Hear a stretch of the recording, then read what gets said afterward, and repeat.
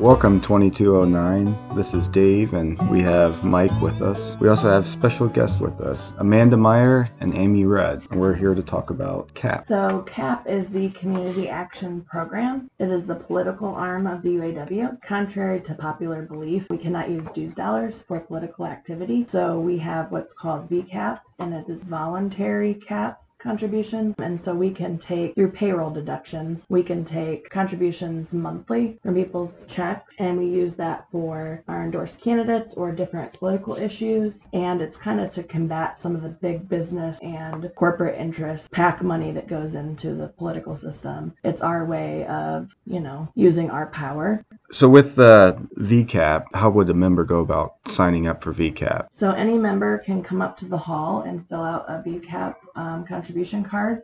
There's just a little bit of information you fill out. You check a box for how much money you'd like to donate out of your check monthly. You can do anywhere from $1 to, we have different contribution levels that give you gift every year. So like if you wanted to be a Directors Club member, you could fill it out for $50 a month. And you would get certain gifts every year from the region. And that's the Directors Club. And then you have a level at $25 that is called the Platinum Club. You still get annual gifts, but they're just a little bit less than, maybe less cool than the Platinum Club.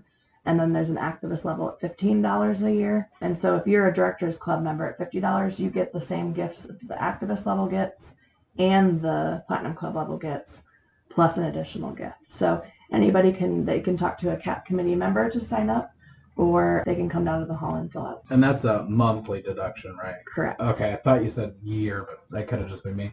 So do you have any examples of the gifts that you guys give out, or does it differ every year, or how does that work? The gifts differ every year. This year for the Platinum Club level, the Directors Club level, we gave a cutting board. Platinum Club level, they received a shirt and a pair of socks. And then for the activist level, they received a pair of socks. Okay, that's pretty cool. That is pretty cool. Yeah. So let me ask you this. Why is it such a big deal why should I contribute to VCAP? Because, union's got its own money, right? And candidates, they don't really seem to need much help with donations. So what would be your argument to me to say, Mike, you should donate to VCAP and this is why? What would you say to that? Well, so I would argue that candidates don't necessarily have all the money they need.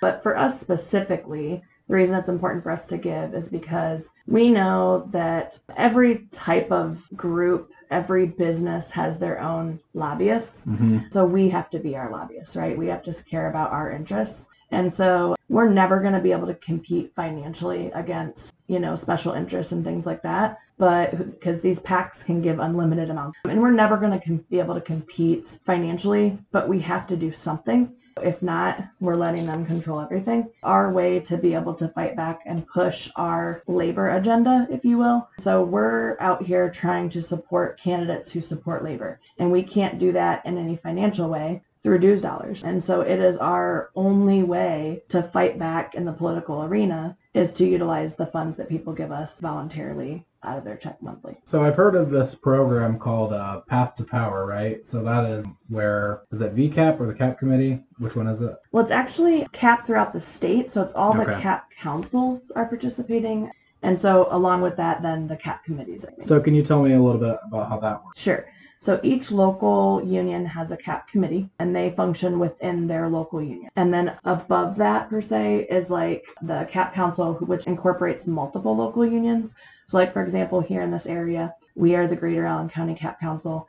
And so we encompass 7 different counties in Northeast Indiana. So any UAW local that's within those 7 counties is a member of our CAP council. And then so above that, you have the state CAP board. All of the CAP councils throughout the state, their chairs belong to the state CAP board. Okay, so with Path to Power, that is the councils that you were talking about. They're the ones that select the members that the union's gonna back for their local elections, maybe, right? Yeah, so when it comes to endorsements, not necessarily for Path to Power, but just in general when it comes to endorsement, typically that comes from the CAP councils. Okay. So all of the locals in the area are giving input into who we should endorse. When it comes to statewide offices or federal offices, A lot of times that stuff comes from the state CAP board, so that's all the councils throughout the state participating in conversation. Of course, they're taking input from the CAP committees and the CAP councils in order to come to a consensus. But so it depends on which level of office. Like again, for president, that's going to be coming from the International Executive Board. So they're going to take input the different states in order to come to a decision. Okay, so whenever I contribute to VCAP, say I give $10 a month, whatever, where are those $10 going? Are those all going to like presidential candidate, or are those all going to like Senate candidates or local candidates, or where does the money go basically? Absolutely. So here in Indiana, we're not really a hot state for presidential elections. So in order to use our funds more effectively, most of the money that we spend on candidates, and at least in our CAP council here, goes to local candidates. We are investing our money locally where we feel we can have a bigger impact. So yes, some of your voluntary contributions are going to go to the national CAP fund, but predominantly most of it's going to stay here locally. And we have chosen, and granted, we take input from everyone, but we choose most of the time to keep our stuff local, and we're focusing on, city council races and offices here locally that we can have a larger impact. Okay. Do you have any more questions, Dave? I don't have any for the VCAP. I think we covered that pretty good. Okay. And you did say something about Path to Power, and I didn't get to it because we got sidetracked. Oh, yeah. Go ahead. Go ahead. Okay. So Path to Power is a new program that we started in conjunction with all of organized labor, actually. So it's the AFL-CIO kind of heading this up. And it's not a new program nationally, but it's a new program here in the state. And so they're partnering AFL-CIO and all of the unions that fall underneath the Indiana State AFL, which we are not currently affiliated, but we do partner with them a lot. So this is one of the ways that we're partnering with them. We have launched this new program called Path to Power, where we are recruiting union members to run for office, because who better to have our back than us, right? We're endorsing candidates normally based on who supports organized labor. So we know that our union members support organized labor. It's what we do, right? We started recruiting candidates from a low level, right? So like school boards, town councils, things like that. We had our first group last year, and the goal is to help these people, give them the resources to run for office. So to give them some training if they need it on how to run for office, give them some financial backing in order to win their elections, and then give them some people power, right? Because you always need volunteers. And so basically to build this coalition of people supporting our own members running for office. And we were extremely successful this past year on electing an overwhelming majority of our Path to Power candidates. And as the program builds, the goal is to have enough people in, say, school boards and town councils that we can start running those people, say, next time around when there's a county race open, we can run one of those Path to Power candidates for a county race, and then a state legislative race, and then maybe someday governor or Congress. And so it's to have a larger impact and to make sure that our voices are being heard at all levels of government. That sounds like a great idea, but one thing you talked about, if I'm a Republican, you're telling me that you might be supporting some of my own candidates. As long as they're supporting labor, it doesn't matter what initials next to their name. They support us, we might help with their election. Absolutely. So one misconception of the CAP program is that we only support Democrats, and that is absolutely not true. We support candidates who support labor. So I know our CAP council specifically, and I can speak to that because, we ran the endorsement process here. We did endorse a Republican last time. He was very pro-labor. And so there was no issues there endorsing him. There was no arguing about it. As long as that person supports labor, we don't care what letters next to their name, whether it's a D or an R or an I, we don't care. That the same goes for Path to Power. We understand that especially a lot of our members live in areas that are very conservative. We're probably better off having a member who supports organized labor but happens to also be a Republican running in those areas. And we can have a huge impact as long as we have people who are pro-labor representing us. The rest of it doesn't matter when it comes to the CAP Council. We're trying to support candidates who support us. All right. I think this will be a good segue into class that we're about to talk about. But one thing you mentioned, you keep talking about why it's so important to support labor. So why is that? Why should I care whether a candidate supports labor. Like there's so many other issues going on. Why is that such a big deal? Right. Well, it's our livelihoods. Us specifically, it's what we do, right? So we just came back from a 40-day strike. Having candidates or elected officials who support us is huge when it comes to a strike.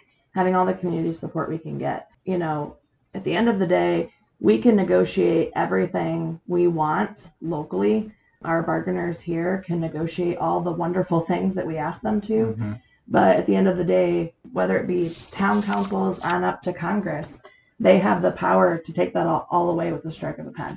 So, and we've seen it numerous times with right to work and things like that. And they're relentless, right? And their attacks on labor. So that's why it's so important, because no matter what we negotiate, they can take it all away from us. Okay. So Dave and I attended this class today. I enjoyed it. I thought it was a really good program. It's a very good class. We talked about bread box versus the ballot box. Mm-hmm. What have we gained and then lost on the bread box and ballot Before box? you get into that, let's explain that. Obviously, the ballot box is obvious. There's a famous quote from Walter Reuther, and it says that basically anything won at the bread box can be lost at the ballot box, which means anything won through collective bargaining can be taken away in the legislative halls.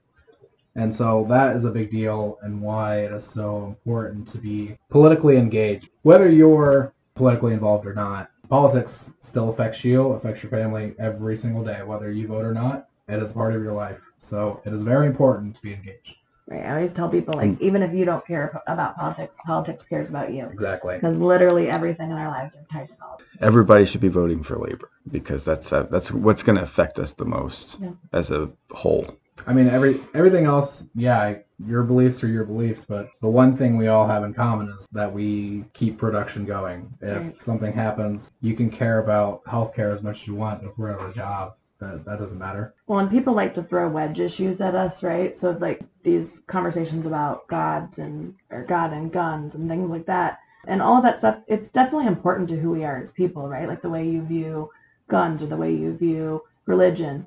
When it comes down to it, like, nothing else matters if you can't put a roof over your family's head. Nothing else matters if you can't feed your children. And so, like, our livelihoods, protecting our livelihoods should be number one to all of us. And so, like you said, it all goes back to electing candidates who support us, because without it, we have nothing.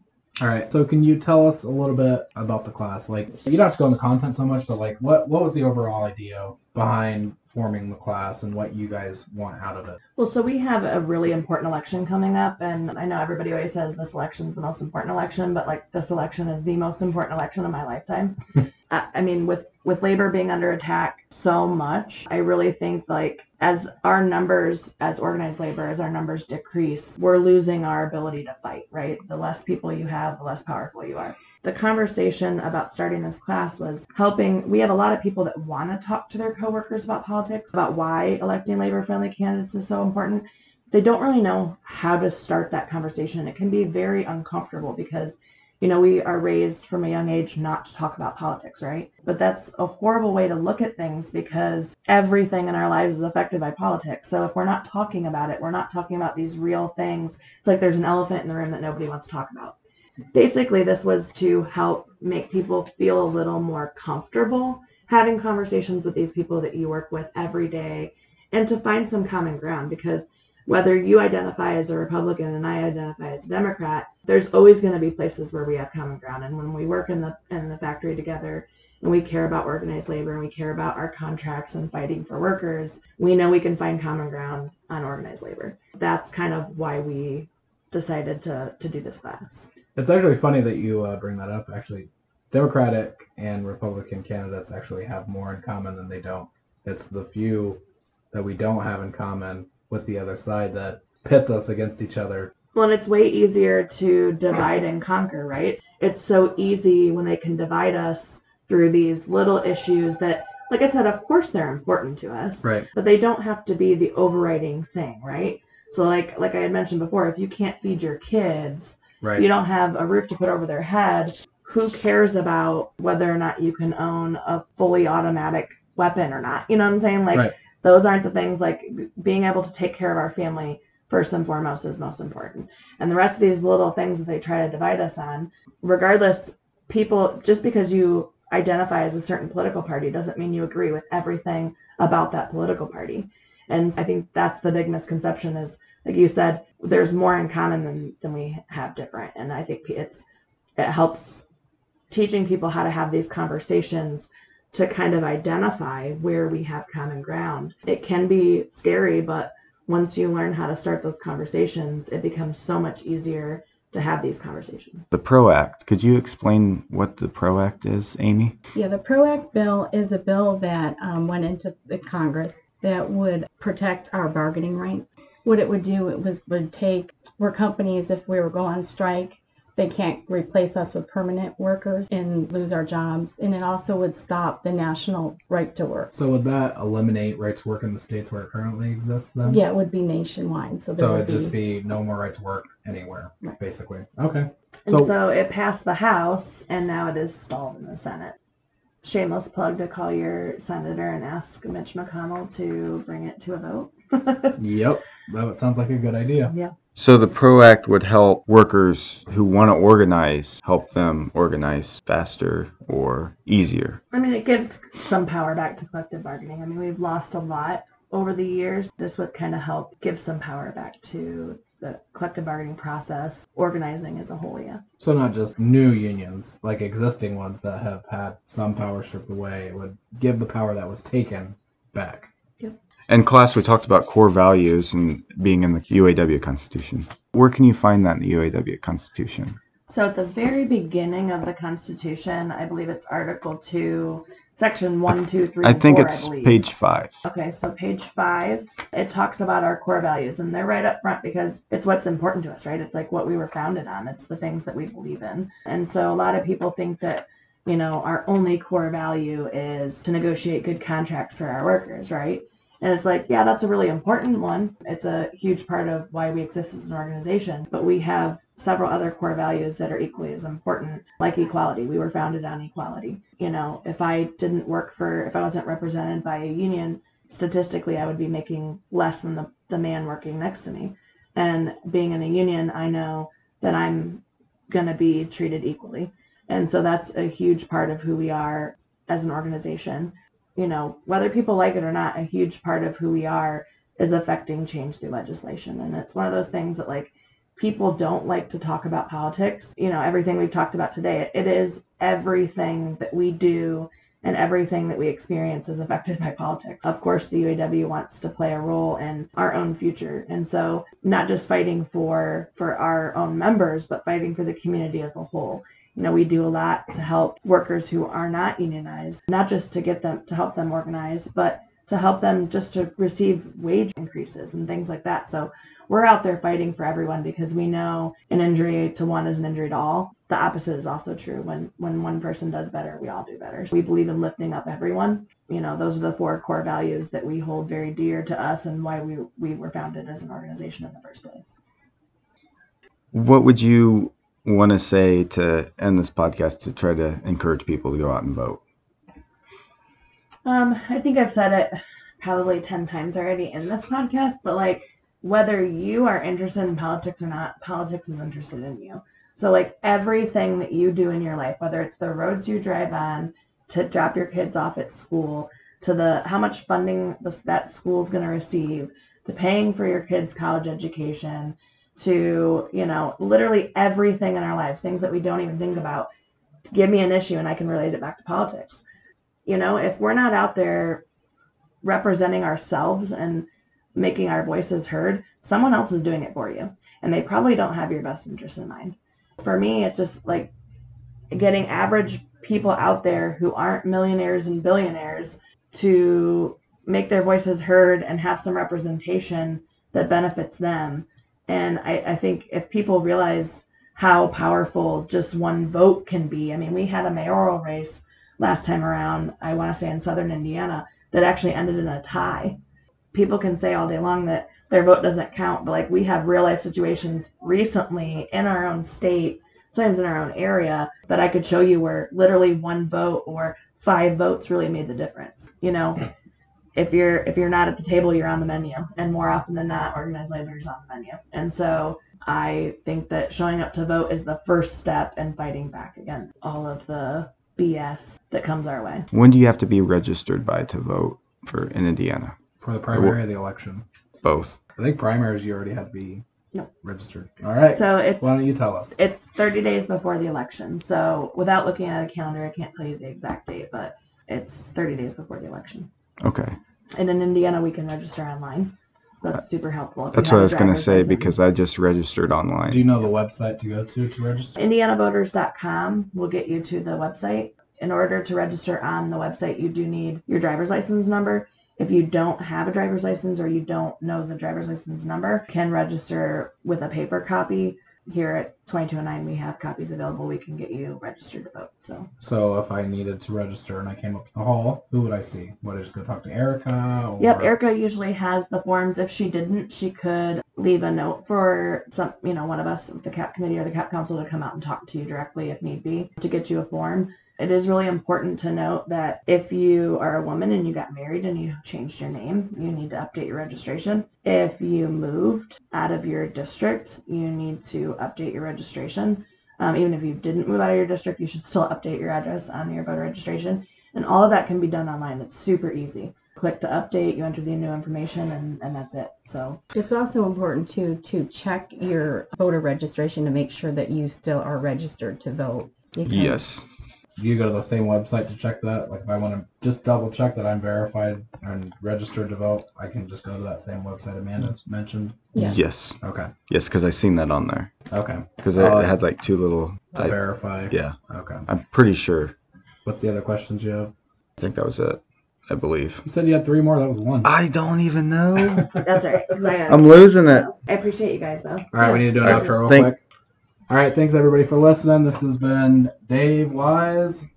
Michael Scott from The Office. Amanda Meier. All right, thank you. Have a good day. All right, thanks. And remember to get registered and go vote. We're all in this thing together, walking the line between faith and fear. This life don't last forever. When you cry, taste the salt in your tears.